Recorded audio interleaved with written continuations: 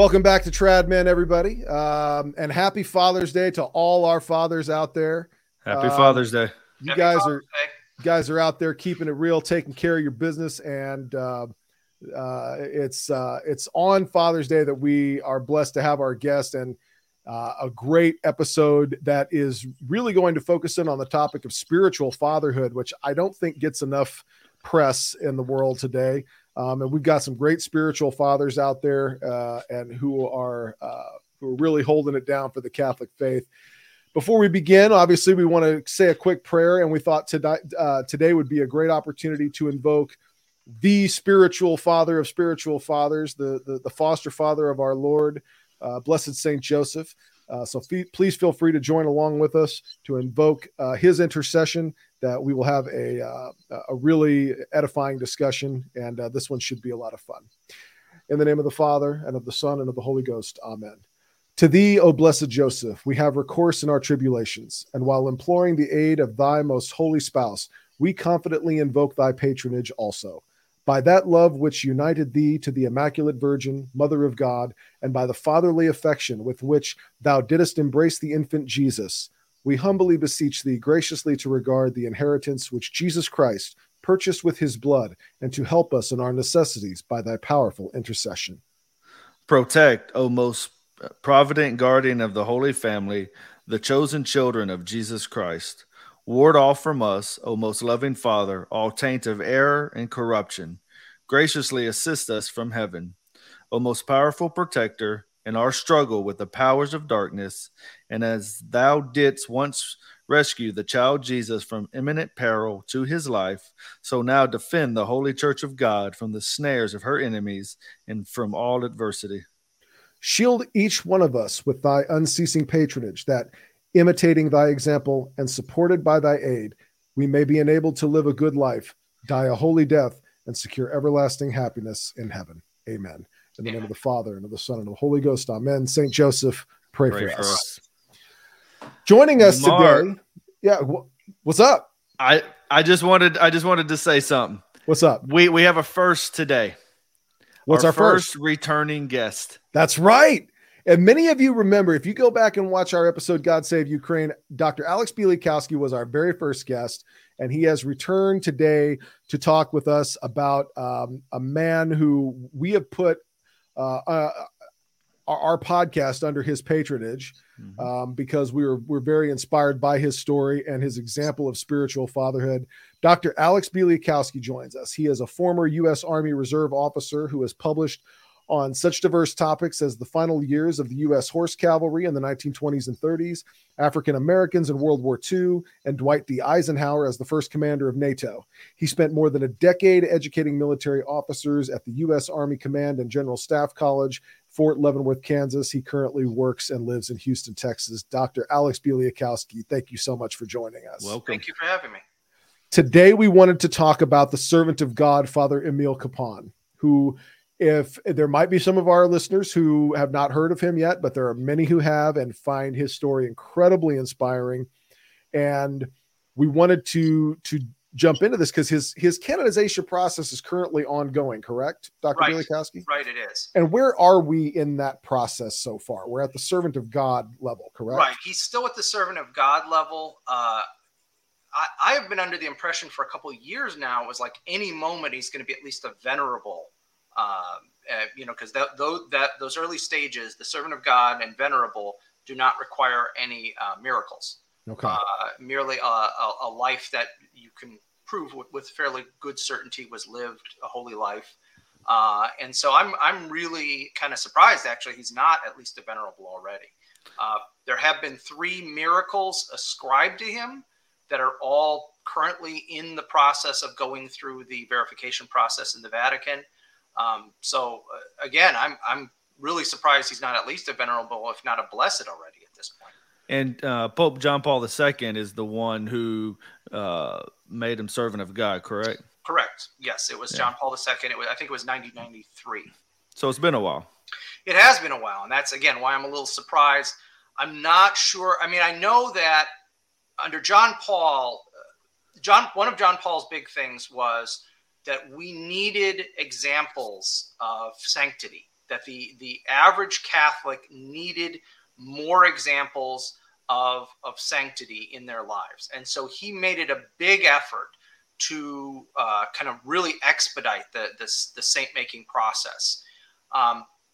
There were some people who criticized that, and I know that Pope Benedict actually tried to kind of put the brakes on a bit.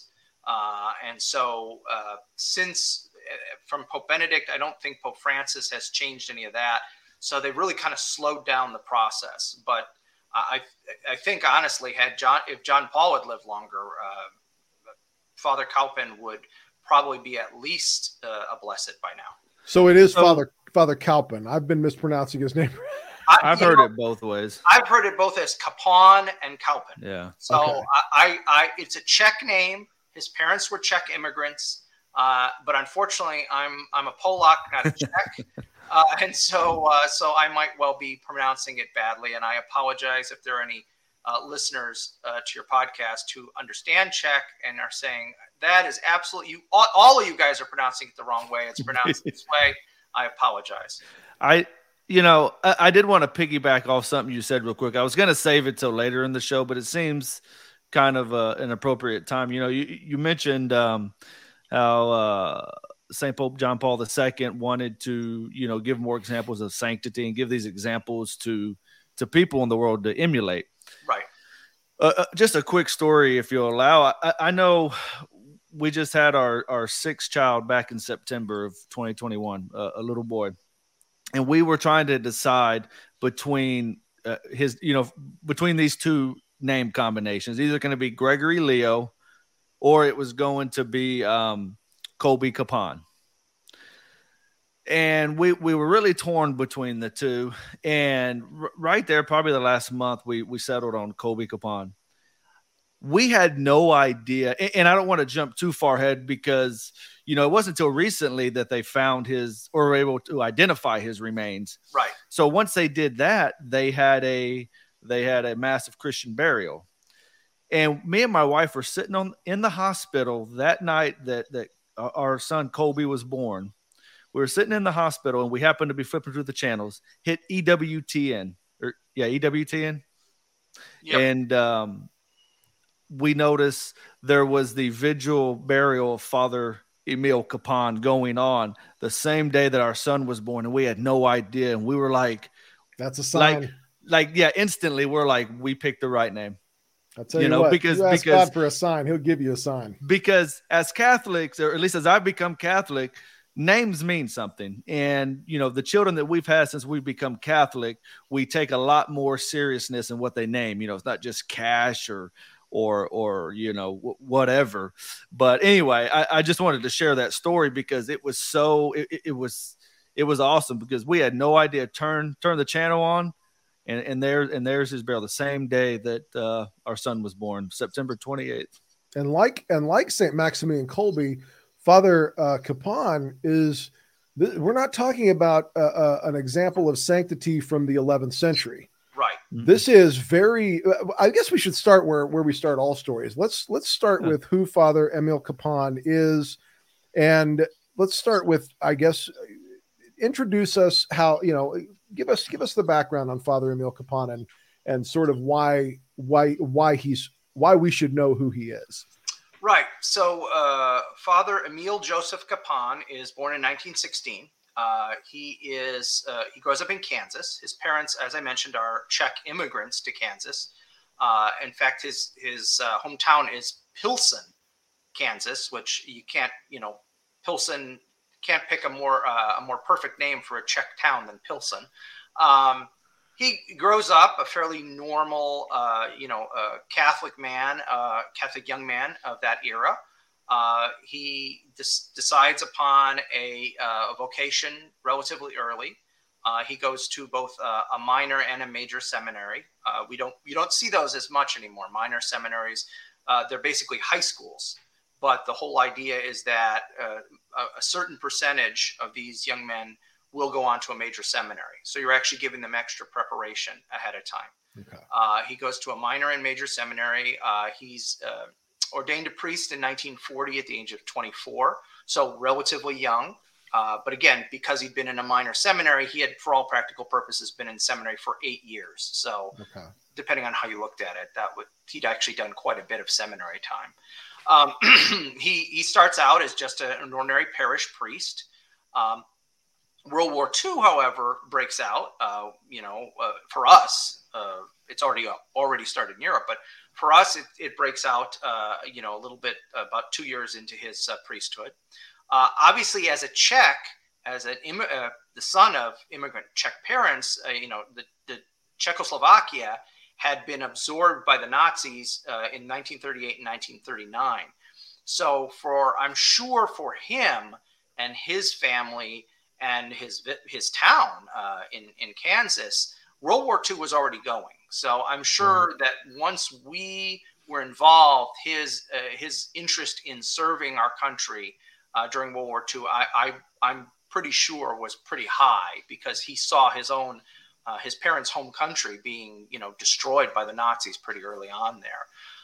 He first starts out as a auxiliary chaplain at an airfield that is not far from where he grows up.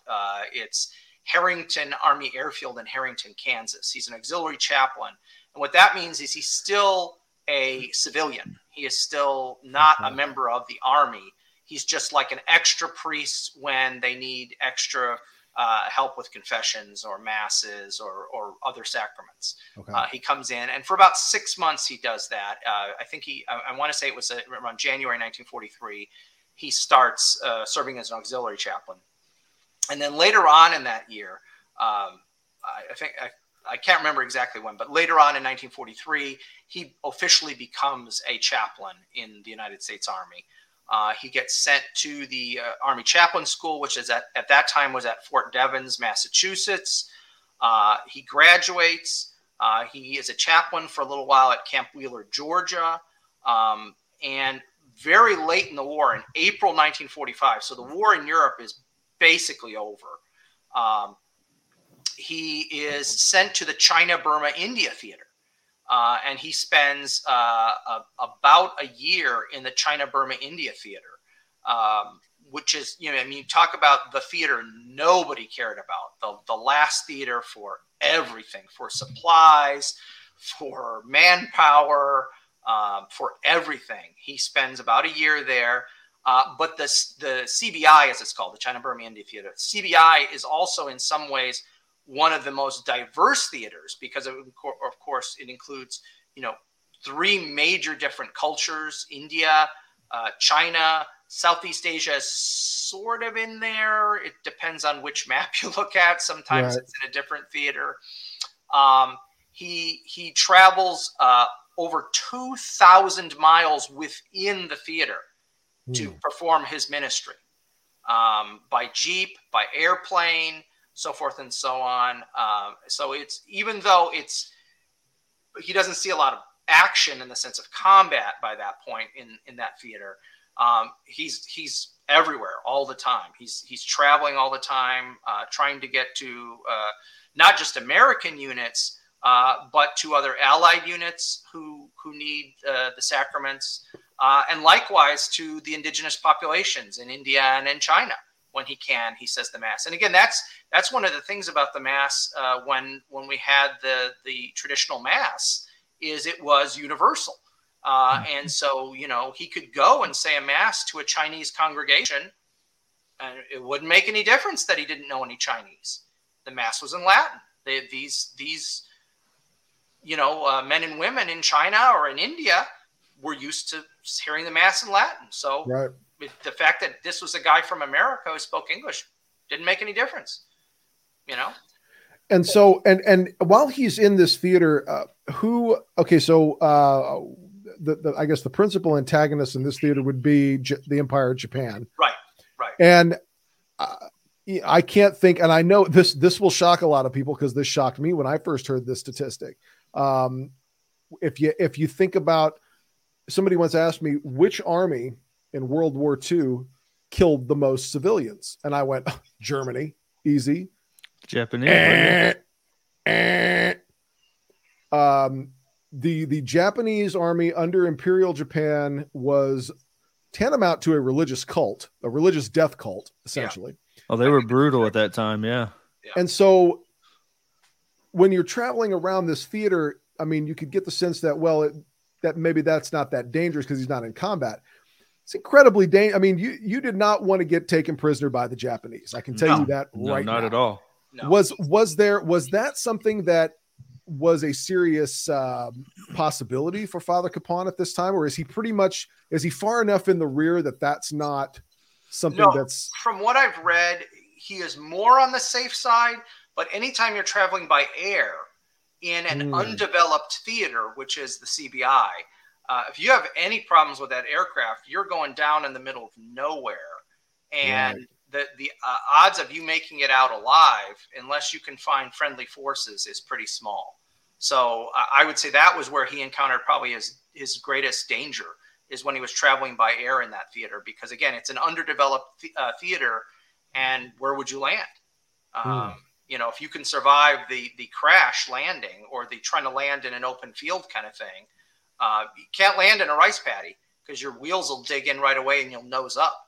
Right. That was probably his biggest danger, is when he was traveling by air.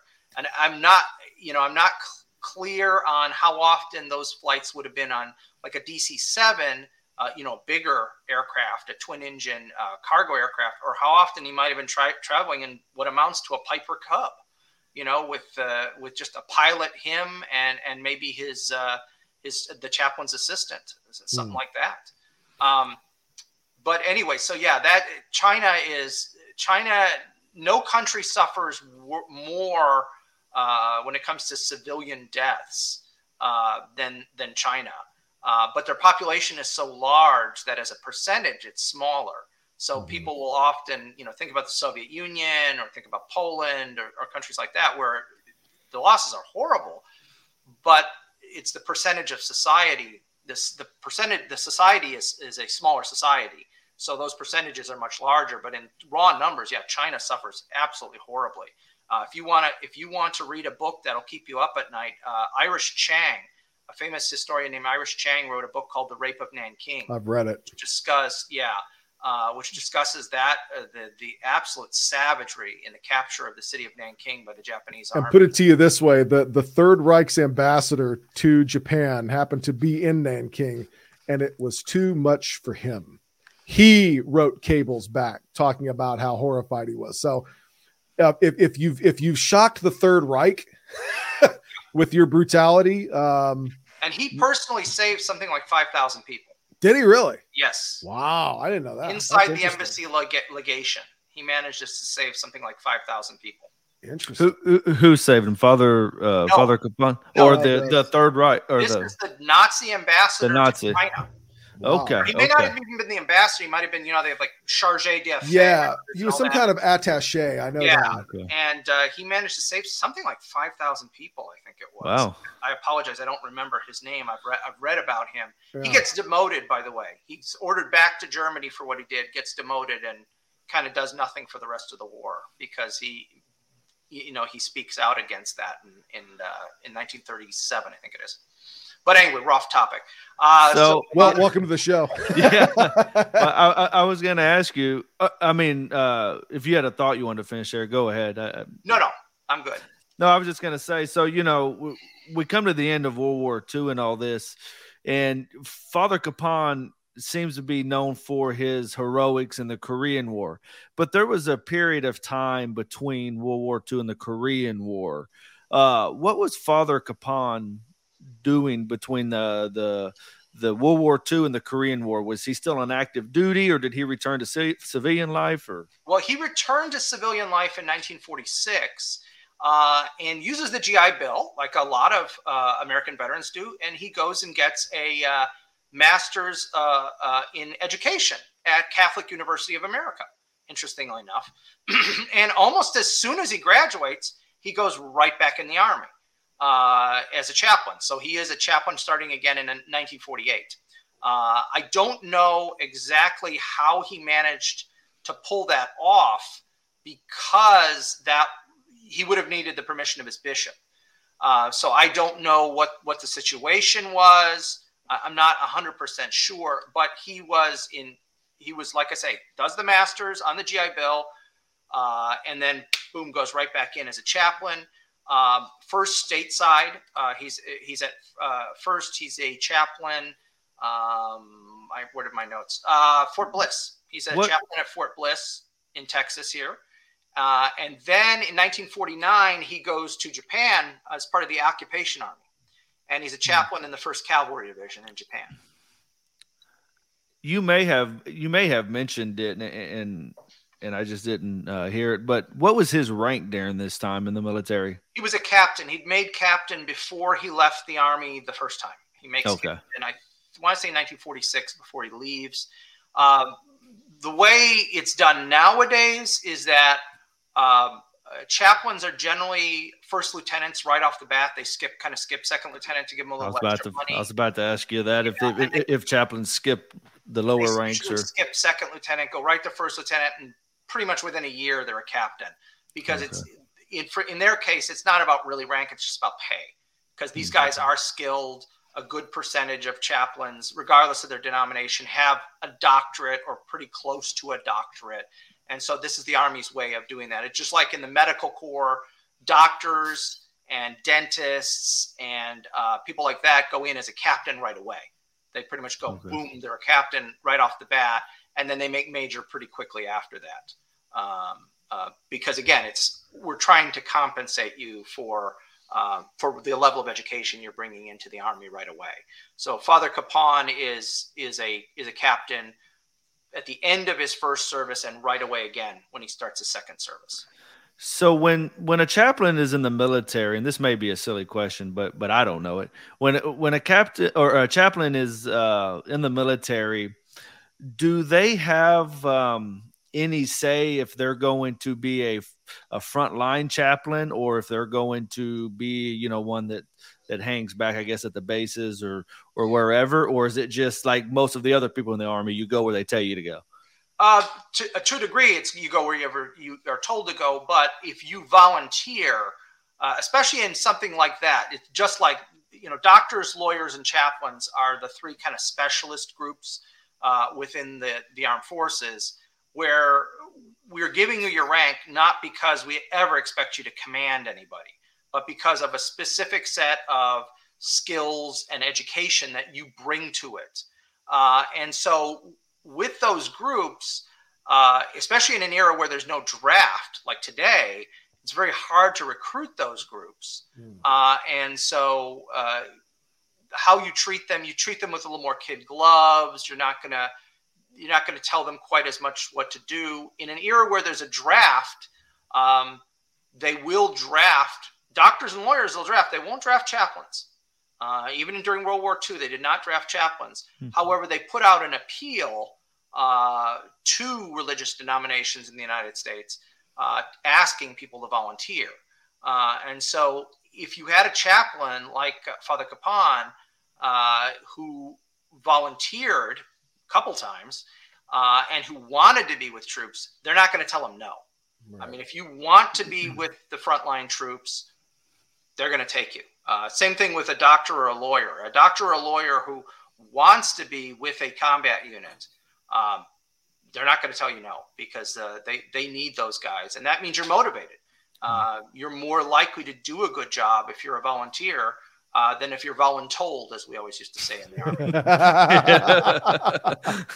So in 1950, so he comes back from World War II, and he more or less returns to civilian life, gets his education. In 1950, a crisis develops in East Asia. Tell us a little bit about, and you don't have to give us the doctoral dissertation on the Korean War, but give us sort of for people like myself, I know there was a war in Korea. I have no idea what it was about because it was way before my time. So sort of a bird's eye view of the crisis that develops in the 1950s in the Far East. Right. So Korea had been an independent country up until 1905. And it is absorbed by the Japanese, first as just a puppet state. And then in 1910, they depose the monarchy in Korea, and they make it a full-fledged part of the Japanese Empire. From 1910 to 1945, it is, like I say, it's 100% part of the Japanese Empire. The Koreans are treated very badly. Nobody is quite as xenophobic as the Japanese. And again, going back to your reference earlier about, well, everyone thinks of the Nazis as being, the worst, like when it comes to racism. Oh, no, they've got nothing on the Japanese prior to World War II. The Japanese prior to World War II, if you're not Japanese, you're subhuman. And it doesn't matter how ethnically close you are. Unlike the Nazis who, if you're Danish or Norwegian or Nordic Swedish, or something like that. Yeah, you're basically okay. There's no problem. There's nothing like that for the Japanese. You're Japanese or you're not Japanese. It seems like such a different mindset from the Japanese that we know of today, at least from my experience. Very different mindset. In some ways, yes, and in some ways, no. I've met people who've traveled to Japan, and the Japanese people are certainly polite, and they're not going to call you names to your face or anything nowadays or anything like that. There's still very much an attitude that Japan is for the Japanese. Japan has one of the worst population replacement rates in the world. I think the last so you need 2.11 children per woman just to maintain your population base. Okay, that's the statistical number. It's 2.11. The Japanese, the last time I remember reading this, were like 1.19. So it was one of the worst replacement rates in the Western world, in the Western being modern, industrialized, whatever term, post-industrial world. And the Japanese, other countries who've had those issues have, tried immigration. They've tried all kinds of other things. The Japanese are basically just building robots. I mean, I know it seems like a joke and a stereotype, but the Japanese solution to this problem is we're just going to build lots of robots and they'll take care of all the elderly people that are going to be in our society. And eventually it'll balance itself out.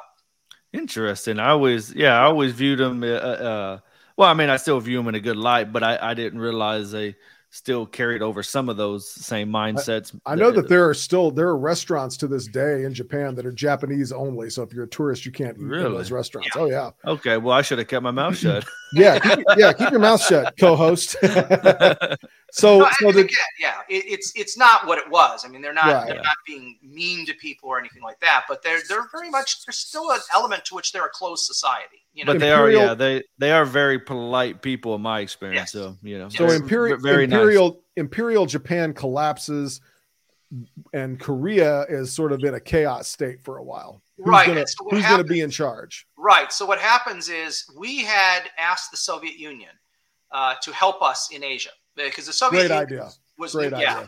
The Soviet Union was neutral against the Japanese for almost the entire war. And at one of the late war conferences, and I apologize, I'm blanking right now. It's either Potsdam or Malta. I want to say it's Malta. Yeah, probably Malta. Anyway, it's one of the late. It's one of the early 1945 kind of conferences, and we remember we have not exploded the atomic bomb yet. So everyone needs to keep in mind, and this is one of the things about dealing with history. So we know now that we're going to have the atomic bomb. So we look back at this decision to beg the Russians to help us by attacking Japan as what kind of a boneheaded move was that? But when this decision is being made in, I think it was January 1945, we don't have an atomic bomb. It's not ready. And for all we know, it might take 2, 3, 4, if it works at all. Yeah. If it works at all. Exactly. We don't get beat to it. Yeah. Yeah, exactly. So again, at the time, Roosevelt makes a very rational decision. We cannot defeat the Japanese on land all by ourselves. Because remember, 2/3 of the Japanese army never leave China throughout all of World War II. Right. And this is another thing where, we won the war in the Pacific. Okay, yeah, we did. But if it wasn't for the Chinese holding down 2/3 of the Japanese army, boy, all those islands would have been a heck of a lot harder to capture. Indeed. They were already tough enough as it is. Exactly. Or as it was. Exactly. So China, who kind of China doesn't get much credit for World War II. It's like, they didn't really do much. The Americans did most of the fighting in the Pacific. No. The Chinese do the majority of the fighting and the dying in the Asia-Pacific area. And again, they hold down 2/3 of the Japanese army. We fight only 1/3 of the Japanese army and the Japanese Navy, and that's it. And the Japanese army is way bigger than the Japanese Navy, so it's a much more formidable foe.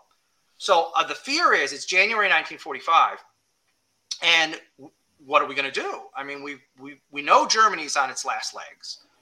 How are we going to defeat the Japanese? Yeah, I know. As I'm Roosevelt, I know there's going to be this bomb thing, but who knows when the heck that's going to be ready? Okay.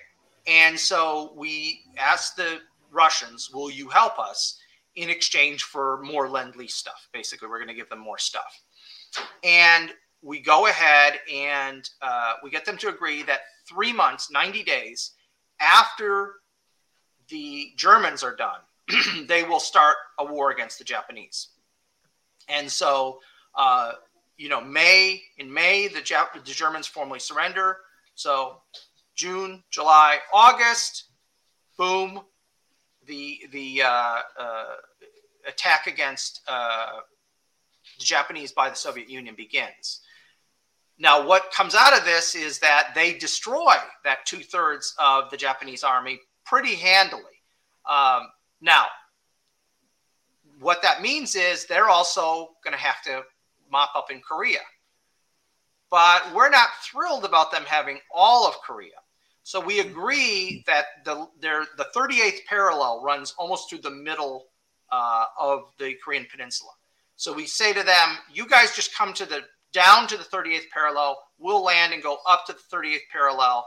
And will be the dividing line for this country, this Korea. Okay.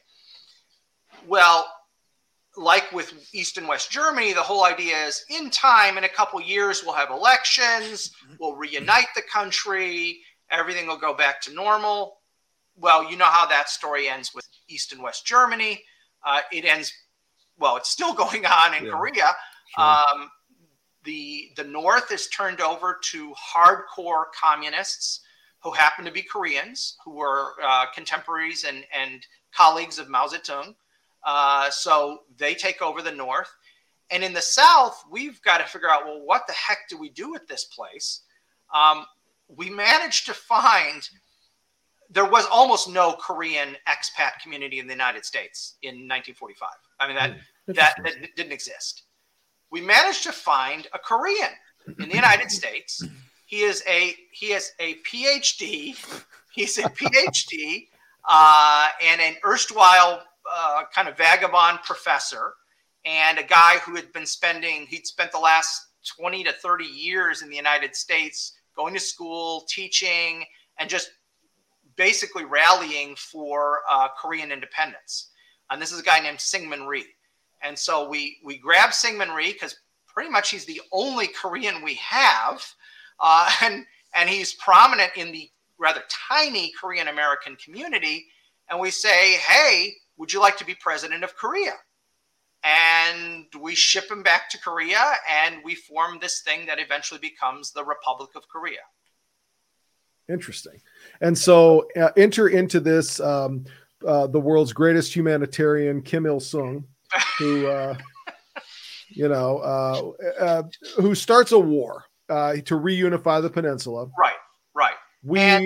To sort of, we're obviously not doing a whole thing on the Korean War, but right. I do want to sort of give a bird's eye view that this is what forms the crisis that calls Father Kapaun back into action. Right. So North Korea invades South Korea. Syngman Rhee, our South Korean guy, was such a loose cannon that we basically underfunded his army because we were afraid if we gave him too much of an army, he would invade North Korea. And in fact, when word hits the United States that a war has broken out in Korea, Harry Truman is back in Independence. He's not in Washington at the time. He's in Independence visiting his family.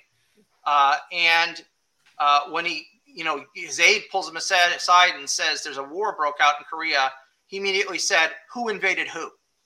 Because that was his initial thought is, oh God, Syngman Rhee has gone and invaded North Korea. That's just what I need. But no, it's the communist North that invades the South, and they chew through the South Koreans pretty quickly, and that's partly our fault because we did not equip them to be a modern army. We basically set them up to be basically a glorified police force. Let's put it that way. They have an army on paper, but they don't have any heavy weaponry. They don't have any tanks. They have very few aircraft. It's basically a force just designed to keep order in the South. So in our attempt to avoid another war in East Asia, we in fact precipitate a war in Asia. A war in Asia. Yeah. It seems like history's on repeat sometimes. Yeah. Foreign policy, it's hard. And so what happens then is the United States starts rushing troops that are part of the occupation force in Japan into Korea to bolster the South Korean armed forces. And the 1st Cavalry Division is one of those units that gets sent over. So Father Kapaun gets over relatively quick in the Korean War. So he's already on deployment when the Korean War breaks out, is what right. He's already in Japan. He had gone over in Japan in late, I want to say December 1949. Wow, okay. Yeah, so that was okay. I was going to say, because from what I understand, at least from the timeline, when he left the U.S., when he entered the Army again and went with the occupation of Japan, he never returned to U.S. soil again, did he? No, he never did.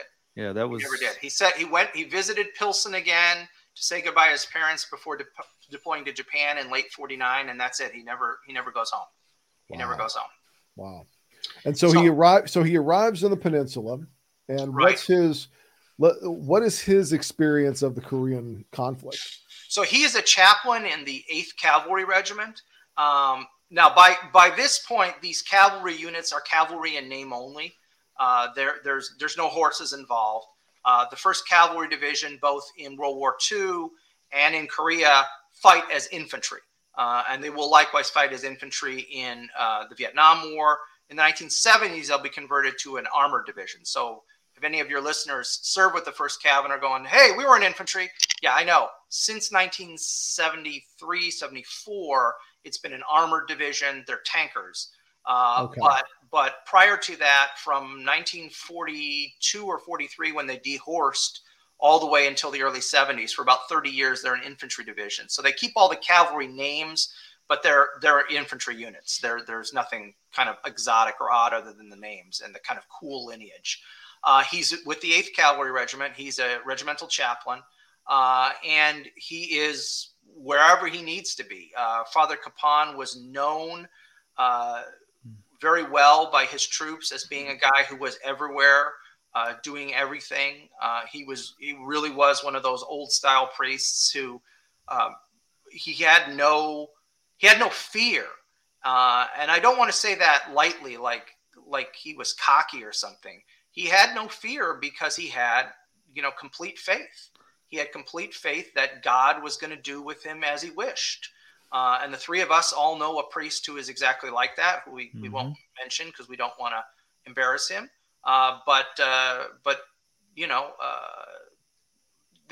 When you're around a guy like that, and the three of us have been, it's just you can sense it, you can feel it. I mean, yeah, I've mentioned on this show before the priest you're talking about. I truly believe I'm living around a living saint today. Yes. Every time I interact with him. But going back to Father Kapaun, yeah, I mean, when you read about his heroics and what he was doing during the Korean War in particular, like you said, he was known by his men for his bravery, for his willingness to help wherever he needed. But he was taking care of both the physical and the spiritual needs of the people in the army in war zones during battle.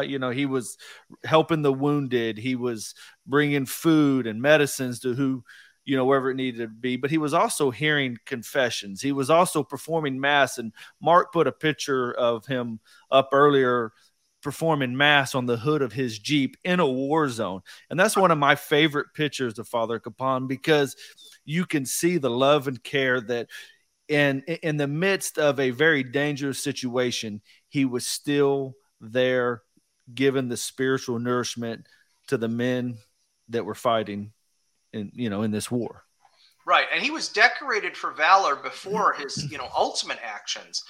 Earlier in the campaign, he finds out that a wounded soldier had been left behind when one of the 8th Cavalry's troops had pulled back, and he and his chaplain's assistant find out there's no litter bearers to run out to get this guy. So he and his chaplain's assistant run out there and on a battlefield and bring this guy back, and he receives the Bronze Star for valor, which actually to me was kind of a rather puny award for what he did, but he goes ahead and does this, and that's his actual first award for valor is early on in the campaign. How many awards for valor did he get minus the Medal of Honor that he was? He's given a Bronze Star with a valor device. Bronze Star, okay, for those who don't understand, a Bronze Star is this weird medal, and if I was Secretary of Defense, I'd fix this, but it's a medal that can be awarded for either valor or service, but it has to be in a combat zone in either case. And unfortunately, it's very confusing for people who don't know it. They see Bronze Star, ooh, you're a hero. Well, no, I knew dozens of guys, hundreds of guys who had Bronze Stars who nobody had ever shot at. They were just in a combat zone and had done a good job, and you could get a Bronze Star. But he had a Bronze Star with a V device, which means he won it for valor. Wow. He did something valorous. He'd also received the Legion of Merit. The Legion of Merit is a service award. It's not really specifically a valor award, but the way it was awarded in his case, it was really more for valor. Again, it's one of these weird things where you could get it with a V device. It wasn't awarded in his case with a V device, but it should have been. He really should have had 2 decorations for valor prior to the Medal of Honor, but it's just a weird way the Army does stuff. And his, I was just going to say, I know later he was awarded by actually President Barack Obama the Medal of Honor that his nephew received, I believe, around 2013. I think it's sometime around. Yeah, so something like that. And I'm probably jumping a little ahead here, but I think it's such an incredible story that when he won his heroics for winning the Medal of Honor, he basically, this gentleman named Sergeant Miller was wounded. He apparently runs up, knocks the North Korean soldier away from killing Sergeant Miller, and rescues Sergeant Miller. I believe even helps him on the march to the POW camp. And the amazing thing is, because of his heroics, Sergeant Miller was there in 2013, and you can see this on video. When President Obama was awarding the Medal of Honor, Sergeant Miller was alive, and you could see him and all the men that knew him. I mean, you could just tell the love that those men had for Father Kapaun. That's right. That's a real priest right there. Yeah. So ultimately, what happens is Father Kapaun is the American and Korean forces are forced down into a pocket around the city of Busan. And then there's a breakout, and then we start going back up north. And Father Kapaun's unit winds up getting they're going to be overrun because there's this back and forth between we gain and then they gain. The Korean War is very much, for the first year or so, is a up the peninsula, down the peninsula, up the peninsula, down the peninsula. The very definition of a Pyrrhic victory. Yeah, exactly. Of a what? A Pyrrhic victory is a victory where you win the war, but at what cost? It's like exactly you won, but you're the only guy left standing, and everybody's dead. Right. It's like a victory, but Yeah. Okay. Exactly. And I'm guessing that after 60 years of occupation by the Imperial Japanese, these North Koreans had learned a few things about how to treat prisoners. My guess. Yes. And so what happened is Father Kapaun's unit is going to be overrun. They're evacuating, and they're going to leave behind some wounded guys. They don't have the transport and so forth to take with these wounded guys, and they're just going to abandon them. And Father Kapaun refuses. He says he's going to stay back with the medics and doctors to care for the wounded. And that's the example that Jason was talking about, where he saves this guy. That's during the process of becoming a prisoner of war, that he saves that man's life, that Sergeant Miller. And so he voluntarily allows himself to become a prisoner of war. And I was going to say he could have left, right? Yeah. Could have, and there would have been no recrimination whatsoever. He was unwounded himself at that point, so there was no need for him to stay back. He could have easily evacuated with the other people who were healthy or at least well enough to travel. But he decided to stay back. Talk about fatherhood, because we're talking, for a Father's Day episode, we're talking about fatherhood.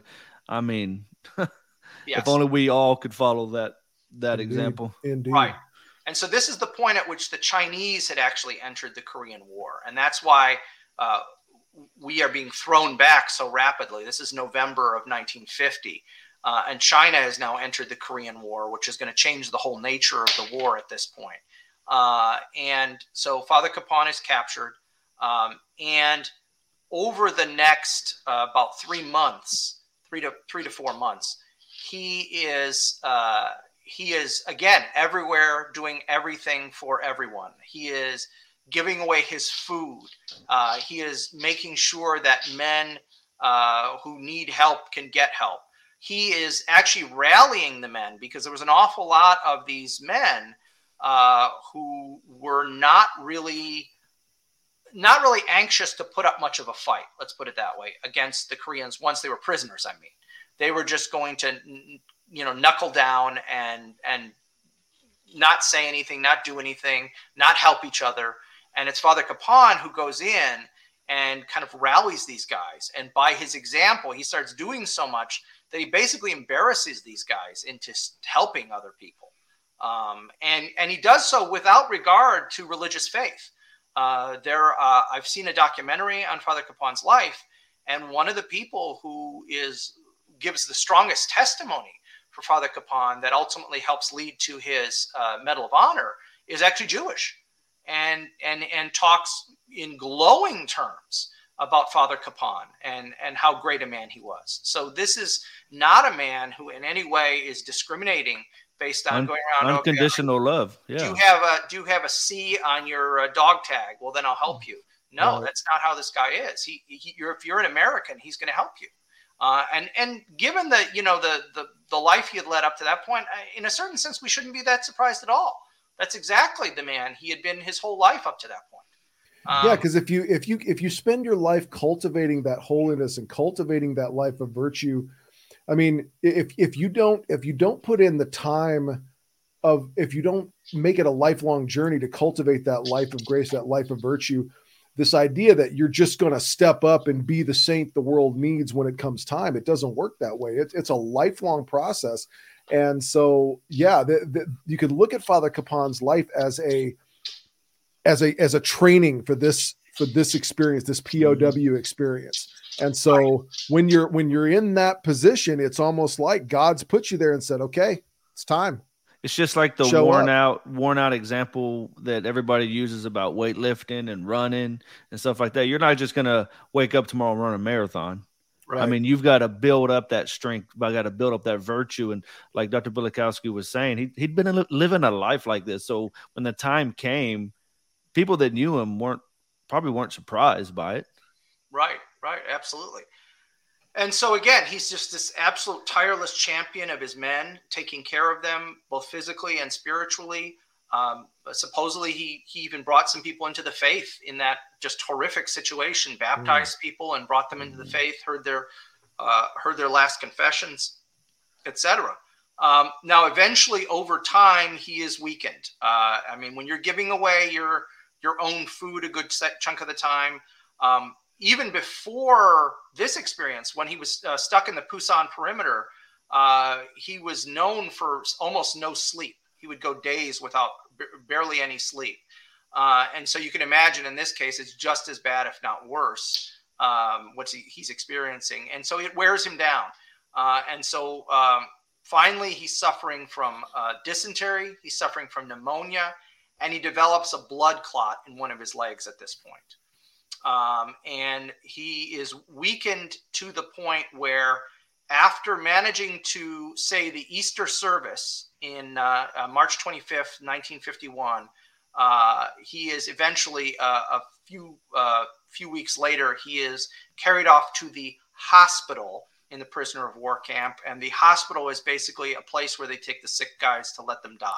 There is no medical treatment at all being administered in the hospital. And when they sent him to that hospital, people knew when you went to that hospital, nobody ever came out alive. Right. Basically, you went there to die. Right. And so he dies of a combination of malnutrition and pneumonia. That's his most probable cause of death on the 23rd of May, 1951. And it was during that situation when he was leaving for the, like you said, hospital, that it's one of my favorite quotes in general for any quotes of anybody. But I'm going to read it here so that I don't butcher it. But as they were taking him out to bring him to the hospital, you know, his men were sad. They were crying because they didn't want to lose their beloved priest.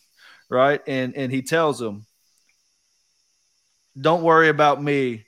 I'm going where I always wanted to go. And when I get there, I'll say a prayer for all of you. And in the face of death, you still see that calmness and that serenity he has, because he has no fear what man can do to him. You know, I mean, it's just. And really, it's an imitation. It's the perfect imitation of Christ. I mean, Christ is, he suffers the worst the world has to throw at him. And the sorrow he feels is not for his own sake, but for ours. Right. And so when you're a priest, you're called to that imitation of Christ. And look, man, there's some great priests out there, but there's some that, you know, it's like the difference between the hirelings and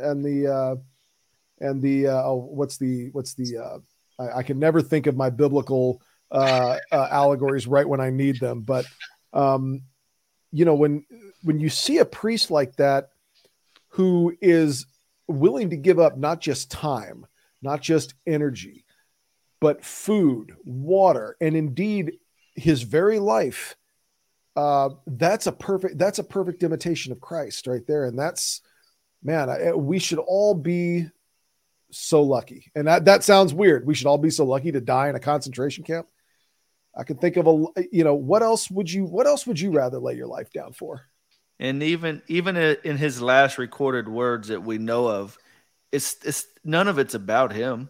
It's about it ultimately goes down to the spiritual well-being of his men, because he says, I'm going to pray for you after I die and whatnot. So he's, even in the afterlife, he still cares for his men. Right. And this isn't like we said earlier, this is not a saint from the 11th century that, you know, who lived such a different life. It doesn't really apply to us today. I mean, we're talking about 50, 60 years ago. Not that long.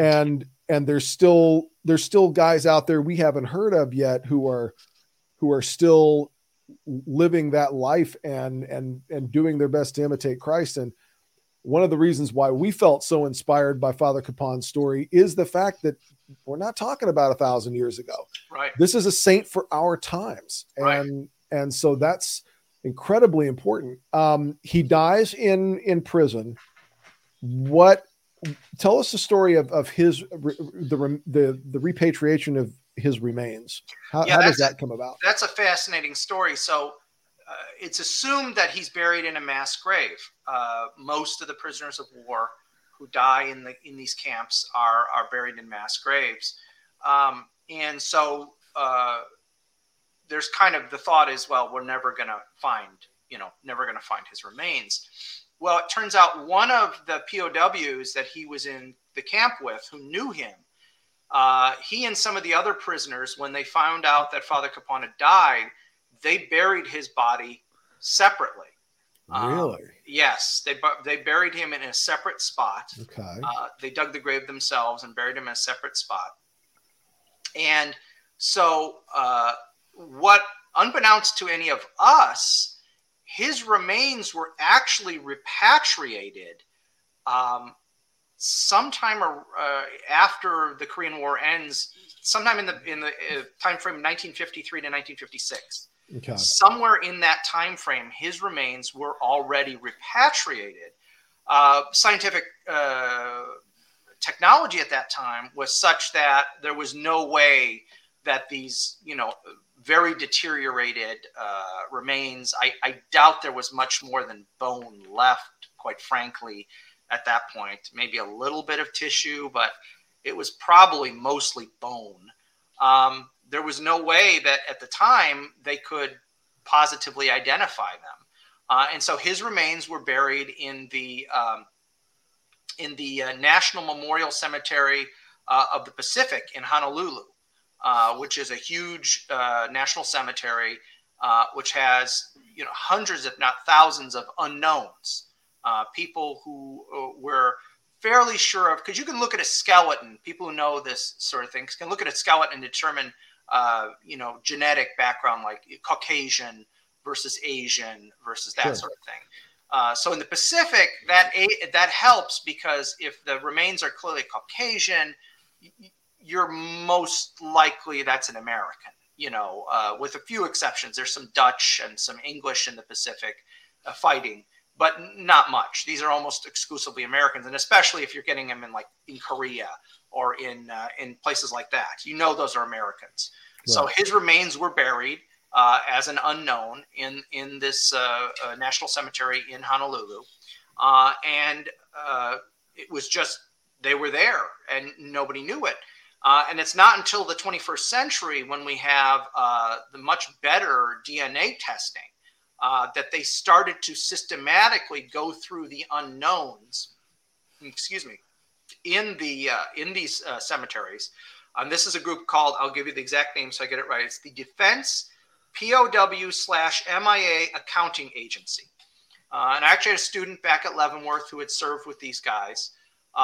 Fascinating. I mean, it's mostly civilians, scientists, and historians, but there are some military personnel, active duty military personnel, who are also involved, and they go everywhere. They have recovered remains from World War I, World War II, Korea, Vietnam, related conflicts. So they've been in Cambodia and Laos, the secret wars in Cambodia and Laos during the Vietnam conflict. So you name it, they're everywhere, all in Europe, in North Africa. And so they are started systematically going through a lot of these remains of these unknowns, looking for people who had lost family members who were listed as missing in action. They had encouraged them to donate DNA samples so that eventually they could hope to link up the remains with people. And they finally managed to do it. And I think it was 2018. I think it was in 2018 that they finally figured out.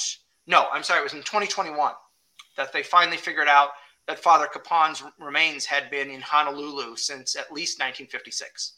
Wow. This whole story just seems so providential. That is, think about it. That's exactly what I was sitting here thinking was the Holy Ghost reveals things in such profound and incredibly humbling ways.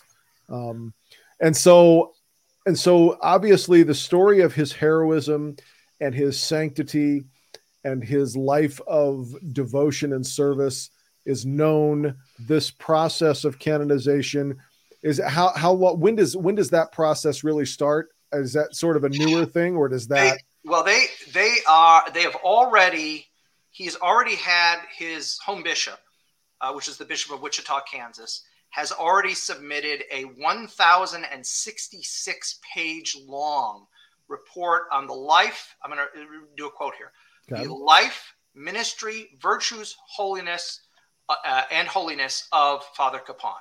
And that's already been submitted to the Congregation for the Causes of Saints.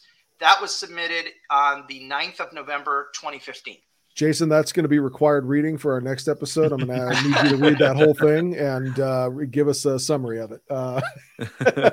That's awesome. 1,066 pages. Now, let me ask you something. This is something I don't know anything about. Is something like that available to the public to read if we wanted to, or is that kind of a... I don't believe they released that until after the person has become a saint. And then I think those things are available. But even then, I think that's the kind of thing you have to go to Rome. Right. Go to the library. and so forth and so on. That's not something they're going to just like throw on the web. Right. Makes sense. Though I will say, I know from a colleague of a colleague kind of thing, that the Vatican archives are amazingly digitized now. They have digitized almost all of their collections. Really? Now there's that secret archives of the Vatican, which is secret is a misnomer. I think they renamed it because they didn't like the word secret. But that was what it used to be called. Where the spaceship is hidden. Yeah, there you go. And the time machine. The time machine. Yes, that's it. Time machine. Where the Da Vinci Code is hidden. There you go.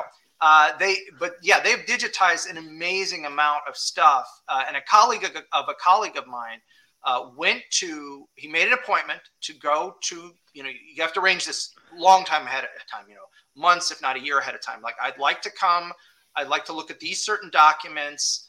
I'd like to be there at this time. And he gets confirmation. He can do it. He raises the money, which is a big deal. If you're a doctoral student or a young professor, he gets to the Vatican. He shows up on the appointed day at 8 a.m. or 9 a.m., whatever it is. They open. He walks in and he says, I'm Mr. So-and-so here to get these documents. And the archivist hands him a disc. And he goes, "What's this?" And he goes, "That's everything you asked for." How interesting. He goes, "Everything?" Yeah, that's everything. Everything you said you wanted, I just digitized it for you. You couldn't have mailed that to me? Yeah. It's all been digitized. So here it is. Wow. And he said, "Well, what should I do?" And the guy said, "Well, enjoy your time in Rome, I guess." Yeah, go home. So the guy, the story, this was told to me by a colleague. He said his buddy had a week in Rome with nothing to do but sightsee.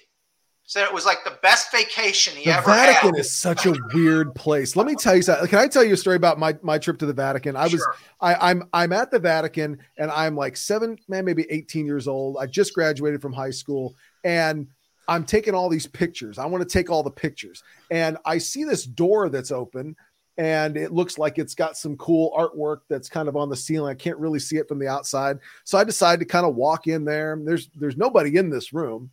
And I can see there's a fresco or a painting that's kind of above the door. So in order to get a picture of it, I've kind of got to walk up these stairs. So I just start walking up the stairs and I'm sitting there taking a picture. And then all of a sudden I feel this. I turn around and there is a Swiss guard. Now, let me tell you something about a Swiss guard. They look funny in the uniforms, right? They don't look funny when they're standing right next to these guys. Stand about 6 feet 5 inches tall. This dude had to be 285 pounds. And he's standing there and he's like, "Why are you here?" I said, "Oh, I'm just here to take the picture. And I just wanted to take a picture of this." He said, "You are in the foyer to the Holy Father's apartment. Can we help you?" I said, "No." And he said, "You can take one picture and then you go." I've never taken a picture so fast in my entire life. And I walked out of there and I went, the security here is both good and terrible at the same time. I've heard that. How is that possible? But anyway, funny Vatican story. And if you go to the Vatican, you will find this is the weirdest country on earth. But anyway, talking about, pushing for canonization and all that good stuff. His heroics with Sergeant Miller, going back to the battleground. At first, they wanted just to give him a Medal of Valor, right? And it was his men and others that were like, "That's not good enough." Right. He was initially given the Distinguished Service Cross, and the Distinguished Service Cross is the second highest Medal for Valor. And I will say, I have never met a Distinguished Service Cross recipient. That would be like the Navy Cross in the Army, right? Navy Cross in the Navy, Air Force Cross in the Air Force. Okay. So it's a big deal. Yeah. That's getting the Distinguished Service Cross is a big, big deal. Somewhere on my hard drive, I have a list of the number of people who've been awarded it in the last 20 years. And it's only about 50 people have been awarded the Navy Cross, the Air Force Cross, or the Distinguished Service Cross. So it's a big deal into itself. But you're right, Jason, that his men, the survivors of that camp, really pushed that, no, that's not enough. This is Medal of Honor worthy. And also you got to understand that the armed services when it comes to doctors, lawyers, and chaplains, remember they're an odd breed. We started out, we were talking about that. I can't remember if it was before we started or after we started, but they're kind of an odd breed, and the Army kind of doesn't know what to do with those guys and so forth. They're not combatants. Right. Yeah. And so Really? the Army, at least, and I think the Navy and Marine Corps to a lesser extent, the idea of giving a medal for valor to somebody who's not shooting somebody or engaged in combat in that way just seems wrong to them. Mm-hmm. So there has always, going back all the way to World War I and World War II, there's been this feeling that you don't give the Medal of Honor to a doctor or a chaplain. It's got to be a killer. It's got to be an infantryman. It's got to be somebody like that. That's who should get the Medal of Honor. So I have a feeling a lot of what the pushback against giving him the Medal of Honor was probably nothing to do with religion. It probably had nothing to do with him being Catholic or anything like that. Being around the Army as long as I was, I would guess it was because, he's not a combatant. You don't give the Medal of Honor to a chaplain. A combat medal to a non-combatant. Exactly. That makes sense. Yeah. That makes sense. Yeah, it's not, that's not the way we do things. To your knowledge, is he the only chaplain who's received the Medal of Honor? Okay, so there have been others. Okay. Quite a few chaplains have but received the Medal of Honor. He's the most decorated chaplain in U.S. military history, correct? I believe that's correct. Yeah. Yes, because he has other decorations for valor. Okay. In addition to the Medal of Honor, most of the other Medal of Honor recipients who are chaplains. So I want to say, and I didn't look this up, I apologize. I want to say it's about 10 to 12 chaplains have received the Medal of Honor. I was thinking 10. So yeah. All of the ones to receive it in the 20th century were Catholic chaplains. Mm-hmm. Okay. There were 3 or 4 chaplains to receive it in the Civil War, but they were all Protestants. Mm-hmm. But in the 20th century, all of the chaplains to receive the medal were all Roman Catholics. They were in all a dominantly Protestant country too. So yes. I'm sharing this on my screen here just real quick because here's the Medal of Honor, and the guy in the white shirt looks, from what I remember, Sergeant Miller, Herbert Miller, the one that he saved in the war, and this is his nephew who received the award. You could see here in the middle him receiving it from President Obama, but I believe this is Sergeant Miller that he saved during the POW. Like I said, he was there at the time, so you can see these 2 men receiving the Medal of Honor for Father Kapaun. And I just realized I spelled ceremony wrong in the mistype. We won't judge you for that. I got a partner I went to law school with, who is a Catholic. He's from Kansas, and he has a devotion to Father Emil Kapaun, whose father just passed away very recently. He does listen to the show. I won't put his name out there because he probably wouldn't want me putting his business out there. But our fathers out there, even our spiritual fathers, our biological fathers, these men give up a lot to protect their children. And it's more than just going to work and earning a living, although that's certainly a part of it. It's a lifetime of, relentless service to others, that's what really defines that vocation. There are not only, like I said, not only people who are biologically parents of children, but people who are foster parents, people who have adopted kids, people who have been fathers in spiritual ways. This is y'all's day, and y'all deserve it. And I've been very blessed to have both my father and some spiritual fathers in my life who have given me an example that I will carry for the rest of my life. This man, Father Emil Kapaun, is a perfect example of what we're talking about. And to my buddy who I know listens to this program, your dad was a great man. He really was. And he gave a lot for you and for your brothers and for your mom. And just know that, we commend his soul, obviously, to the mercy of Almighty God. And to the extent that you can find comfort in this difficult Father's Day, Let's look to the example of Father Kapaun, who with joy, and that's the difficult thing to really think about, with joy suffered so that his children didn't have to so much.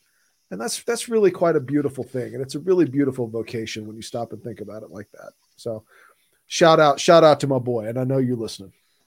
I did want to ask Dr. Bilikowski, because he has a bracelet on his hand for Father Emil Kapaun that I actually want to get one myself, to be honest. Yeah. Let me rotate it around here so you can say, there you go. Chaplain Emil Kapaun. Come on. Pray for us. Ooh, where do we get those? It's funny. I got this from one of our former priests at our parish. And it was literally in amongst him some stuff he wasn't going to take with when he moved. This is 2 associate pastors ago, if you know who I'm talking about, without outing the priest. Yeah. He had left some stuff, and I was looking through, and he had left some books and stuff, and I saw that bracelet, and I thought, I know about Father Kapaun. I'm gonna snag that for myself. And so I've been wearing that for a couple of years now. See, I always wondered if you had gotten it from one of these groups, because they have Father Kapaun's Men and other groups that tell the story of Father Kapaun and are pushing for his canonization. My question to you is, do you have any recommendations for people that want to support the cause or learn more about Father Kapaun, where they can go to learn more?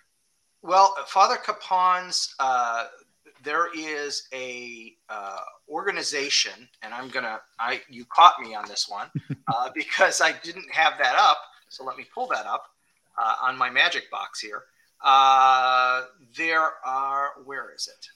There is a group called Kapaun's Men, and this was created in 2015. And it is, they have a weekly podcast, interestingly enough, called Gospel. And let's see, do I have a link here? Maybe this is maybe one of those things I can forward to you guys. Yeah, if we can find that link, we'll put it in the description. Yeah. I didn't mean to put you on the spot. I just was because I knew there was a group called Father Kapaun's Men, and I don't know if they're actually all necessarily Catholic in that group. And I know there's a website. I don't think it's the same. It's Father.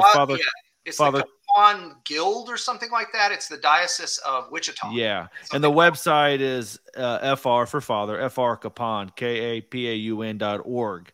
Yes. And they actually, I know we usually don't end in prayer, but I'd actually like to, because say this prayer for the beatification and canonization of Father Kapaun that they have on there. Absolutely. And you can actually go on here and request prayer cards and booklets to hand out to people. And I just urge anybody that feels moved by this episode and feels moved by the story of Father Kapaun to definitely get out there and work for his canonization, pray for it, and at a minimum, at least get his story out there, because it deserves to be told. Indeed. Right. And there is also a well-done book that was put out by Ignatius Press back in 2013 called The Miracle of Father Kapaun. And so if anybody's interested in knowing a lot more detail than I've given in this episode, that's something to look up. And you can get that at, Ignatius Press has their own website, or Amazon, or what have you. But we'll find that and link it. Yeah, we sure will. Ignatius Press, is a good trustworthy press. There have also been a couple,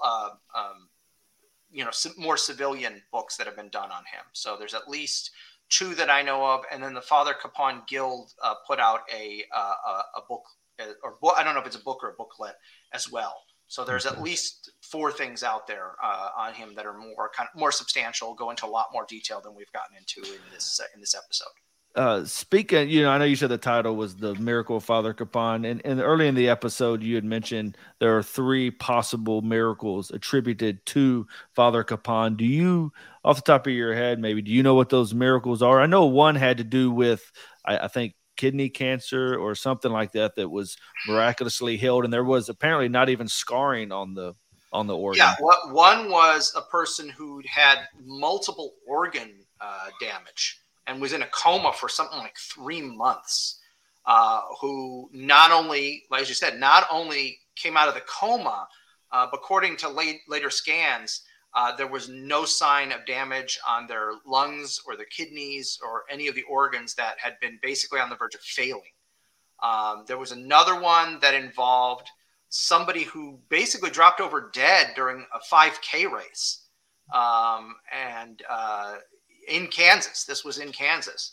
And this one is the one that's kind of the most poo-pooed by skeptics because of the set of circumstances. There happens to be a doctor right there to help and so forth and so on. But,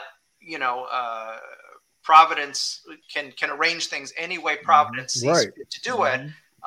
And if our Lord decided to go ahead and have a doctor 10 feet away from this guy when he collapsed and was theoretically legally dead for a few minutes, hey, that's up to God to decide how to do that sort of thing. I've often said people need to recalibrate your conception of miracle. Right. Everybody wants the burning bush, but God, if you read the Bible, God works in much more ordinary ways than, not everybody gets the burning bush, and you may not want the burning bush as much as you think you do. There's a reason why every time an angel appears to somebody in the Bible, the first thing the angel says is, "Don't be afraid." Yeah. So you may not want the burning bush quite as much as you think you do, but anyway. Right. And the third miracle was somebody who was injured pole vaulting. They had suffered a brain injury while pole vaulting, and again, not only recovered but seems to have no issues after that. For any non-Catholic listeners that we have, what do they do to say, okay, this miracle was attributed to Father Kapaun? What had to happen for them to come out and say, okay, we attribute this miracle to Father Kapaun? Usually, and then especially in the two cases where it wasn't that kind of instantaneous thing, with that guy keeling over at the 5K, the other two miracles, which are considered more substantial, is because there was a time that went by and there was somebody specifically said during that period of time, I was praying to our Lord and asking Father Kapaun to intercede with our Lord and Our Lady on the behalf of this person who was, in the one case, like I say, in a coma for almost 3 months, or the other case with the brain injury. So I think that is really a big part of it, is that that was a long period of time that somebody says during that period of time, I continually was praying for this person, asking Father Kapaun to intercede with this person. And I think that's where you get the kind of, it's easier to say, yes, Father Kapaun may well have helped in that. Because we believe as Catholics that the saints are in heaven with God, so they have I don't know what the proper term is, not direct access, but they have a stronger intercessory power. Yes.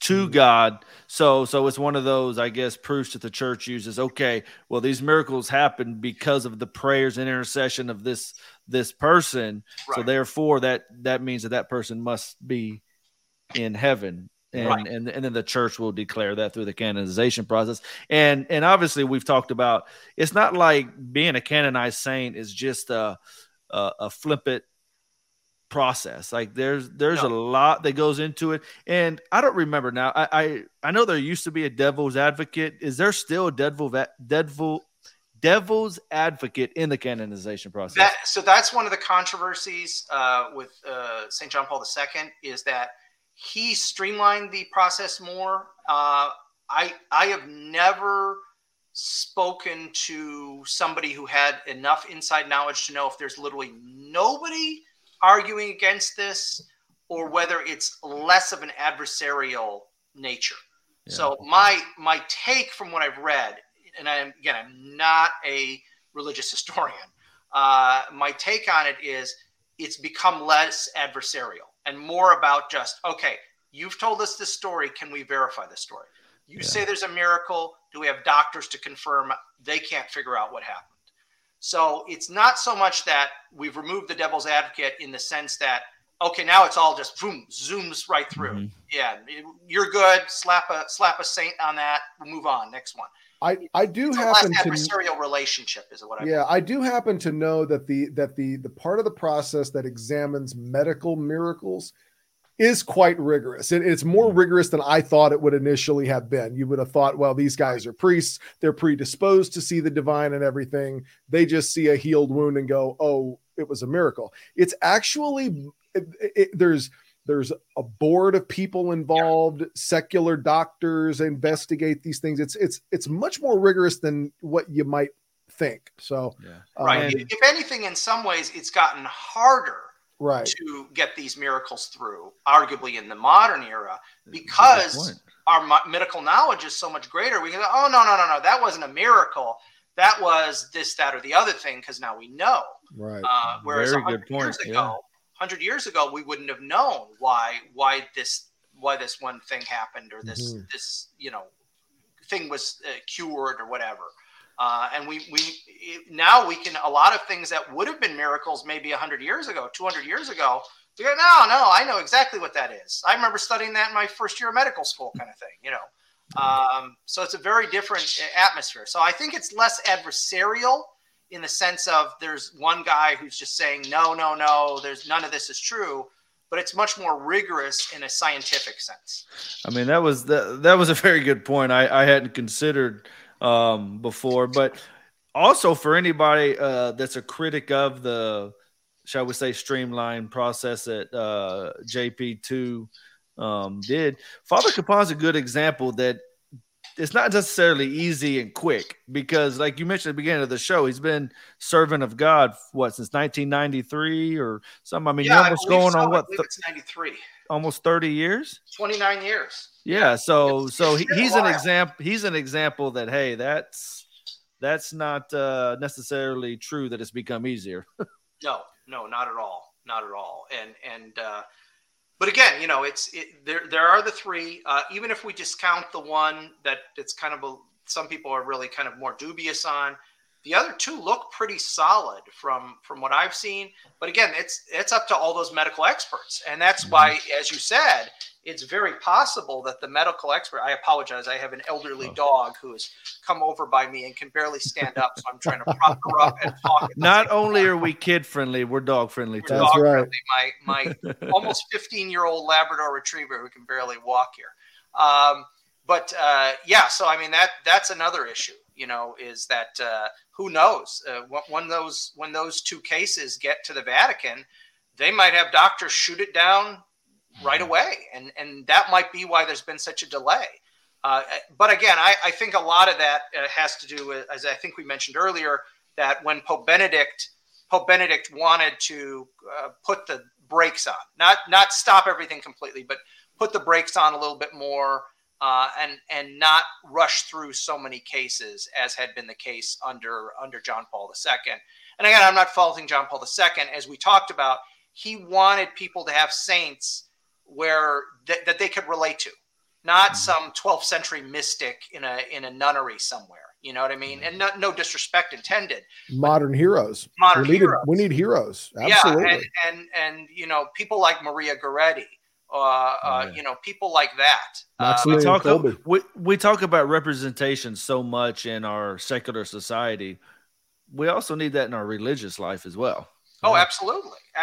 And the number of if JP2, she's having trouble with her back legs here. If JP2, certainly one of the biggest things he got out of prison for was how many Poles he pushed through. And he definitely felt like if any country needed a whole bunch of saints to stand them up and help them fight, it was Poland. And so he was very much all about that. And you see, I think there were more Polish saints canonized under JP2 than the entire history of the church prior to JP2. But again, that's that representation, as you say. Given what the Polish people were suffering at that time. And had suffered through World War II and in the communist era. It's just incredible. Yeah. We're coming up on an hour and a half. We are gonna wrap this up. Before we wrap up with our prayer, I want to thank Dr. Alex Bieliakowski for coming on board, for coming on the show with us and talking to us about this modern day spiritual father and representation of holiness, this follower of Christ, this imitator of Christ, Father Emil Kapaun. And Jason is going to close us out with the prayer for his canonization. And we have an image up of Father Kapaun. If you want, I can share my screen because it has the prayer on Let's it. Do that. Picture, a pretty cool picture of Father Kapaun. Now, but before I did get to the prayer real quick, there was one other quote from Father Kapaun that I wanted to say, because it's a quote that he lived himself, right? And he said, "Christ's works testify to what he was. Our works will testify what we are."